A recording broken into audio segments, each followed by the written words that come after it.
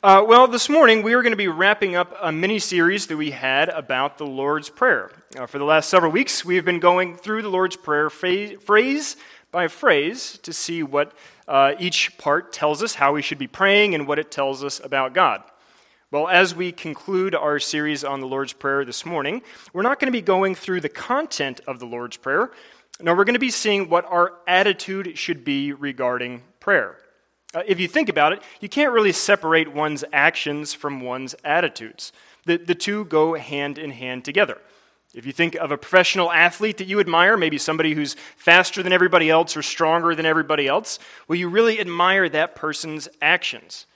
But if you find out that that person is actually a jerk in real life, maybe they're always getting in fights with their teammates, they're always having problems with their coaches, and they're not a loyal and faithful husband, well, we don't admire them as much as an athlete, because your attitude matters just as much as your actions.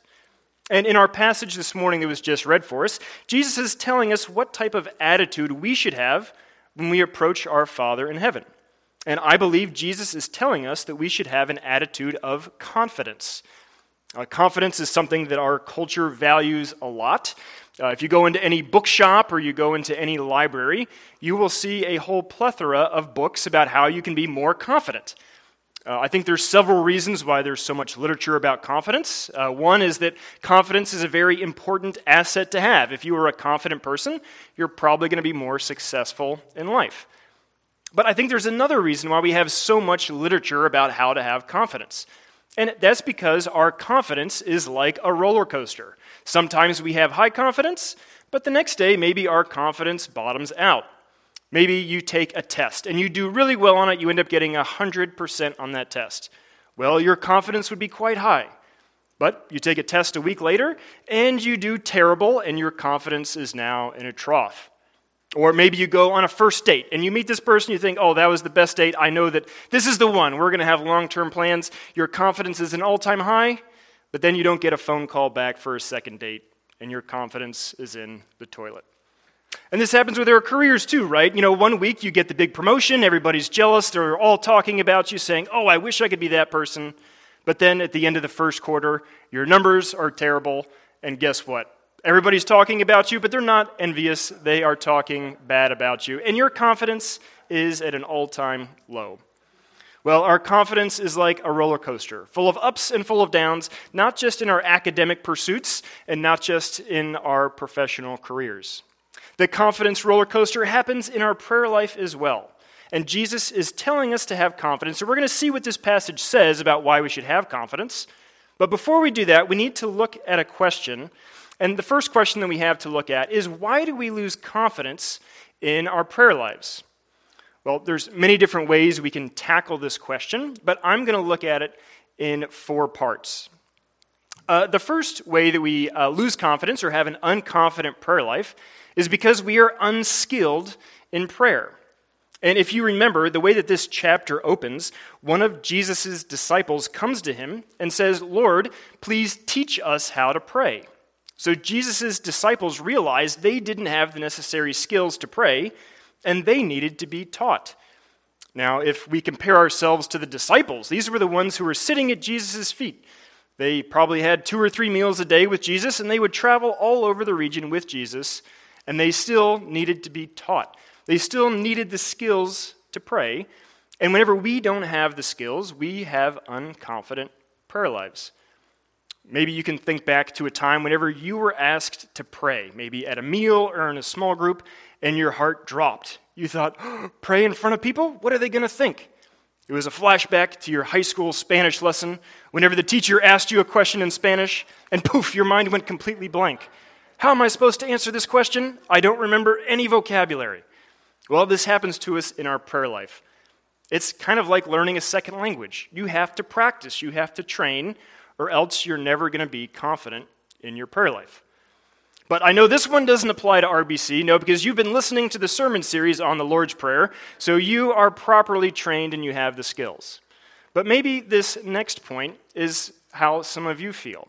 Maybe you start out, you want to have a strong prayer life, but at the end of the day, you're pretty undetermined to bring this about. Some say that Jesus is actually combating his disciples' laziness. We see this in the garden. What do the disciples do? Well, they're not determined, and they end up falling asleep.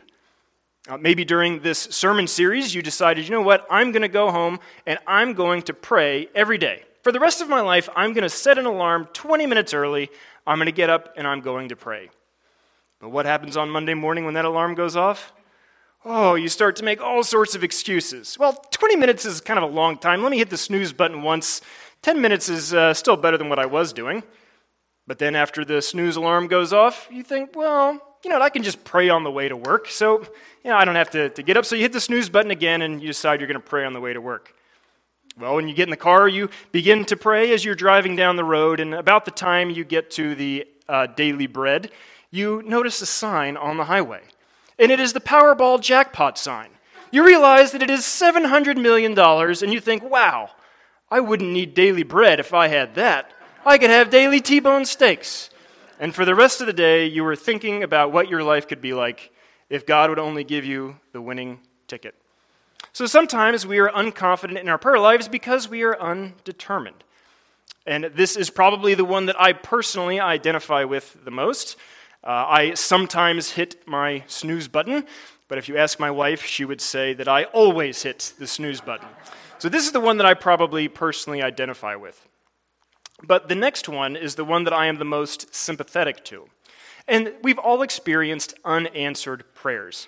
We've asked for something over and over again, but we have not received. And we lose confidence. And we even get confused when we look at a passage like the one before us. Jesus says, "Ask and it will be given to you, seek and you will find, knock and the door will be opened." And you think, what's going on here? I've asked, I've sought, and I've knocked. I still don't have. And you begin to lose confidence with these unanswered prayers. Now, on the one hand, I'm very sympathetic to people who struggle with this.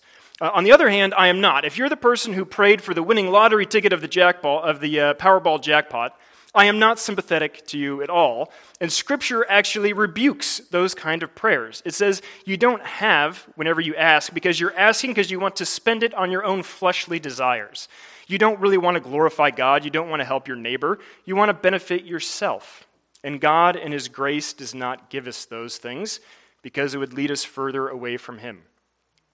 Now, I'm sympathetic to the people who struggle with this whenever they're praying a good prayer, when they're praying for healing of maybe their sibling or their parent or even their child, and they don't find the answer that they're looking for. Well, as we'll see by the end of our talk this morning, the Scripture does not offer a rebuke to these people. No, Scripture offers comfort to people who experience unanswered prayers. And the last point is some people have unconfident prayer lives because they are unconvinced of the need of prayer to begin with. Maybe they think, oh, too many unanswered prayers, I don't think this is going to work. But there's actually a philosophical problem with prayer. We believe that God knows all things, that He knows what you're going to ask for before you ask for it. So you struggle. What's the point? I don't think I really need prayer because God is already all-knowing. He knows what I need, so why do I need to pray? And I think something like that is what is taking place in our text. I think there's a philosophical problem that us living in 2021 might not catch on to. You see, in the beginning of the Lord's Prayer, Jesus has told His disciples to talk to God as a father. Now, this would have been scandalous. This would have been mind-blowing for the disciples. How can you talk about the all-knowing, all-perfect, life within Himself, the pure deity? How can you call Him Father whenever we are corrupt, whenever we sin, whenever we are subject to decay? We're going to die and we're going to rot. So how can we call this God our Father? I think that is one of the main dilemmas that the disciples would have been wrestling with. And it's a dilemma that we don't really encounter today because we have a false gospel that is permeating many of the churches. It's been around for some 200 years. It originated from the continent of Europe. And this view of this false gospel, it teaches that we are all already children of God, that God is the Father of all people, and there's no point of having things like miracles. There's no point of Jesus going to the cross and dying. No, we don't need that. The gospel that Jesus brought is this right here, just Him telling us that God is actually our Father. But this would not have even registered to the disciples, because they grew up hearing all the stories of people like Moses. Moses went up and he talked to God on a mountain. And how did the people respond when they saw Moses talking on the mountain to God? Well, the mountain was covered in fire, and the people were terrified. Even when Moses came down the mountain from talking to the people were scared of Moses because he was shining with the brightness of the ever-living Father himself. So the disciples would have realized, how do we reconcile this terrifying, holy, all-powerful being with our sinful corruption? They would have also thought of stories like Elijah. Whenever Elijah encountered God, there was a great storm. There was winds and earthquakes, and what does Elijah do? He takes his coat and he wraps it around his head so he cannot see. So how do we reconcile these two? Well, the false gospel just will not do justice to it. But I think the disciples are right here, and they are struggling. They're unconvinced. They don't understand, how can we call this God our Father whenever our ancestors were terrified of this God? Well, these are 4 reasons that we experience unconfident prayer lives. And what do all 4 of these reasons have in common? They all begin with a U. That is right. I wasn't looking for anything so sophisticated, but I blew the dust off of my thesaurus, and I found 4 words that begin with U, 5 if you count unconfident, because if you start with a U focus to prayer, you're never going to get anywhere. Our foundation for our prayer is Christ, not you. That is the false gospel, saying, oh, God is already your Father. We're all connected. We're all brothers and sisters. The reason that is sloppy theology is because God is the creator, and he has one Son, Jesus Christ. That's it.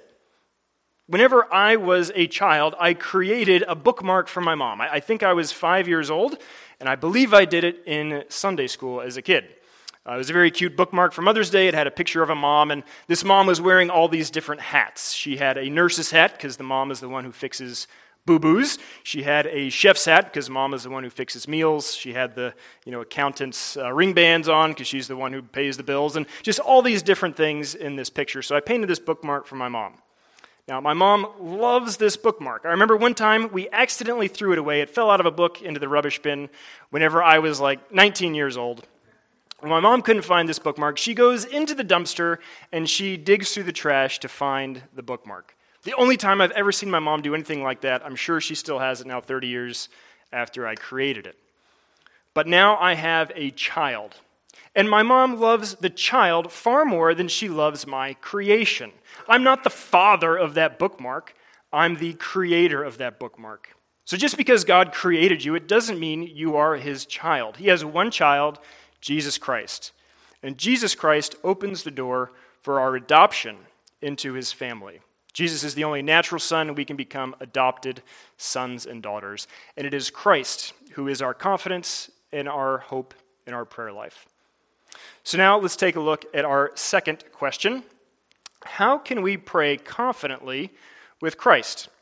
Well, this passage gives us 3 ways or 3 reasons that we ought to pray with confidence. And we are going to attack this passage the same way that we would attack an Oreo cookie. What is the best way to eat an Oreo cookie? You start right with the cream. So that's what we're going to do. We're going to jump right in the middle. And I even went through the trouble of putting together an Oreo cookie. If you guys look underneath your chairs, you should find some Oreo cookies. No, I'm just kidding. We don't have any. I didn't go that far, but I thought about it. Anyway, so we're jumping right in the middle of the passage, right into the cream, verses 9 and 10. If you want to have a confident prayer life with Christ, you must seek the sweet covenant. Jesus says, I tell you, ask and it will be given to you, seek and you will find, knock and it will be opened unto you. Now, some commentators say that Jesus isn't actually offering a specific promise here. He's just speaking in hyperbolic language. He's using an exaggeration to make a point. And these same commentators would flip a few chapters forward where Jesus is in the Garden of Gethsemane. You know, the lazy, undetermined disciples have already fallen asleep, and Jesus is there praying, and he prays, Father, let this cup pass from me. Meaning, don't send me to the cross. If there's any other way, let that be the way. Don't make me drink this cup of wrath. We see Jesus making that request to the Father, but it was not given to him. We say that Jesus was knocking on that door, but it was not open. So those commentators read back into this passage, and they say, well, Jesus is just using an exaggeration to make a point. Well, I think that's a decent argument, but that is not the view of this passage that I take. I believe that this is a promise from Jesus himself. I believe he is taking an oath. He uses very strong language when he says, I tell you. He's saying this is the way that it is. This is how prayer works. This is the language of a covenant. He is taking an oath that if you ask God, not according to your own will, but according to his covenantal promises, he's going to give you what you ask for. So the way that you could read this is ask God according to his covenantal promises, and it will be given to you. Seek those covenantal blessings that have been promised from on high, and you will receive. Knock upon the door of his good covenant, and it will be open unto you. This type of way of thinking about prayer is not new. The Puritans used to talk about this. They say if you really want to have a great prayer life, you really want to see the gates of heaven open unto you, you look through the Bible, you find his covenant promises, and you pray according to those. So, what does that look like? Well, you find something in the Bible that God has bound himself to, or you find something in the Bible that tells you about God's character, and you pray with that as your reason for your petition. There is a prayer that I have been actively praying for the last few months, and I commend it to all of you. I know many of you have kids, or you have loved ones and nephews and nieces. In Exodus 34, verses 6, 7, 8, 9, in there, God reveals his character. He reveals his name. They're not inseparable. And in God's name, in his character, he says, I am a God who extends his love to the 1,000th generation. That is how much God loves his people. He just doesn't love one person. He loves their offspring to the 1,000th generation. So I use that truth about God, that sweet covenant blessing or promise, and I say, God, I want you to bless my child. I want you to extend your covenantal, faithful love to my son, not because I've done anything good, not because he's good, but because that's who you are. You're a God who extends the covenantal blessing, the steadfast love of the Lord, to the 1,000th generation. I will continue to pray that prayer by God's grace whenever my son becomes a youth, a teenager, and rebels against me and his mother. I will pray that whenever my son goes to college and rejects everything that I have taught. I will pray that even if my son goes to prison for some heinous crime. Why? Because God's character is unchanging, and I believe that is the sweet covenant promise we can rest upon as parents, and I commend it to you. But you might be thinking, John, not God. You might be thinking, John, that is a little bit extreme now. Are you sure that we can pray with such boldness? It seems a little bit improper. Well, I invite you to explore the sweetness of the first cookie on top of our Oreo. Let's take a look at the first parable that is given to us in verses 5 to 8.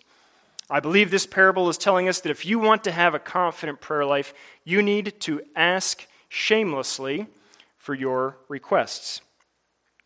In this parable, we have two neighbors.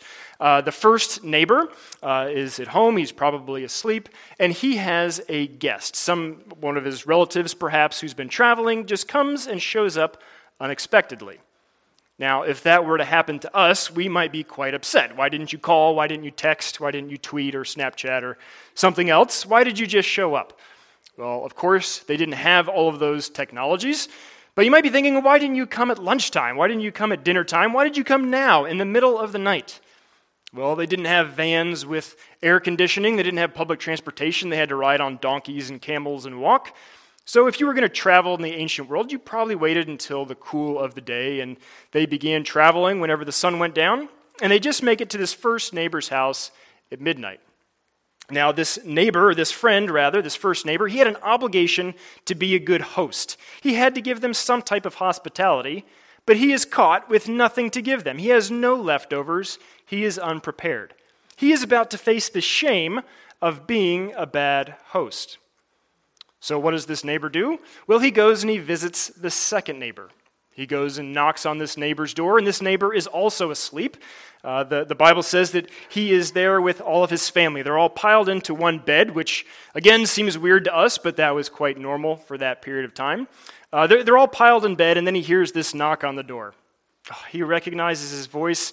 It's that audacious neighbor coming to ask for a favor again.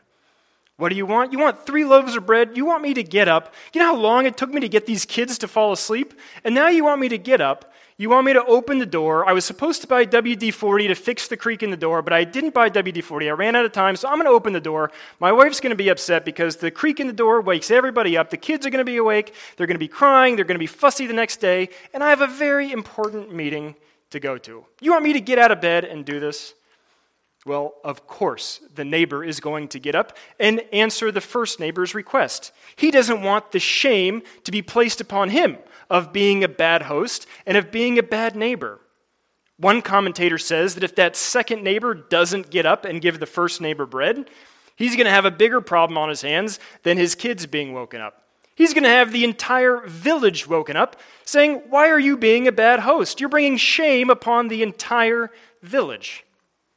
So what is the point of all of this? Why does Jesus give this parable? Well, Jesus actually commends the first neighbor for being so shameless, for being bold, for being audacious. Some commentators and even some translations say that this neighbor, the first neighbor, was being persistent. But it's actually a bad translation of the word and a bad understanding of the text. This neighbor only asks once. He's not exactly being persistent. There's a parable in chapter 18 where a woman continually asks, and she's commended for being persistent. But this first neighbor asked once. And why is he commended? What are we supposed to copy from him? We're supposed to copy his shamelessness, his boldness, his audacity to go and ask according to a covenantal promise. This neighbor had an obligation to be a good host. So yeah, he even asked at midnight. He even woke up the entire family, and that is how we are supposed to pray. Now, when we think of the second neighbor, that is supposed to remind us of God. But God is not a grump like this second neighbor. No, God is far greater than the second neighbor. But what Jesus is telling us to do is he's saying if you want to have confidence in your prayer life, you need to seek that sweet covenant, and you need to go and you need to ask shamelessly to God in heaven. And he will gladly give you what he has promised to you. So you want to have a confident prayer life with Christ, seek the sweet covenant, ask shamelessly, and now we need to enjoy our final chocolate cookie of the Oreo. If you want to have a confident prayer life, you must knock for the best. Verses 11 through 13, we see another parable where Jesus is comparing earthly fathers with our heavenly Father.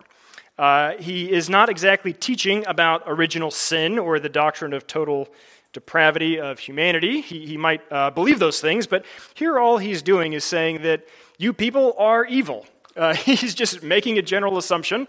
So Jesus is calling fathers evil here, which is another thing that is quite countercultural to our society.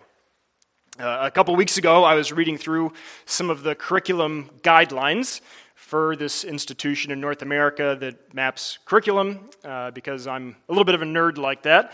And one of the things that this curriculum guide is saying and trying to instill in our children all across America is that you are basically good. You are totally normal. You are perfect as you are. Your problem is you have to figure out how to relate to your whole society, which is also made up of good people. So you are uniquely good, and you have to figure out how to cooperate with this good society. Well, I think that flies right in the face of Jesus' assumption here. He says, no, even you fathers who give good gifts, like a father who takes care of his child, who gives them bread to eat, who gives them eggs in the morning and fish at night, we might say that that is a good father, but here Jesus is saying, nope, that's just an evil father who somehow manages to give good gifts. So this evil person gives something good. Jesus invites us to imagine how much a good father, an eternal father, what type of good gift would he be giving us? He's going to give us something far greater than what we're simply asking for. And what does this passage tell us to ask for? Well, it's something far better than a promotion at work or the winning lottery ticket when the Powerball reaches $1 billion. He's inviting us to ask for the Holy Spirit, the very nature of God coming to us through prayer. Now, I imagine that this probably opens more questions in your mind. What does this mean to ask of the Holy Spirit? In fact, you might be asking, what is the Holy Spirit to begin with? Well, the Christian religion affirms a triune God, one being, one God, and that essence exists in three persons. Well, there are plenty of terrible analogies floating around out there to try to explain the Trinity. I've heard it explained as an egg, which falls short. The egg analogy says that God is composed of parts. God is not made of parts, so you could separate the egg, the yolk, and the shell, and you have three different things that are no longer an egg. God is not made like a bicycle wheel where you put parts together. So the egg analogy we must cast aside. I've also heard it explained like the Trinity is like water, that you can have ice, you can have liquid, and you can have air. But that is a heresy that was condemned by the church about 1,600 years ago, because that teaches that God can change, that he takes on different forms called modalism, and that also should be rejected.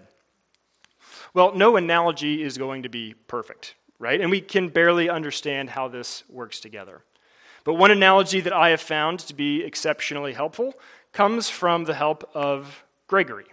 And I have a picture of Gregory. Would you guys like to see a picture of Gregory as we continue? Oh, great, perfect. So here is a picture of Gregory.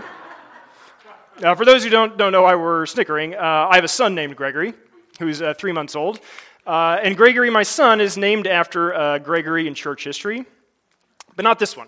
This one is Gregory of Nyssa, and he was one of the church fathers who helped formulate the language that the greater church adopted about the Trinity, and particularly the Holy Spirit. And he likes to think of the Trinity in a form of fire on 3 candles. He says, imagine that you have one candle, and on that one candle you have a flame. You have one fire, and that fire represents God the Father. All of his attributes are there. He is pure light. He is eternal. He is life within himself. He is love. He is kindness. He is just. All of his attributes are found in that one flame.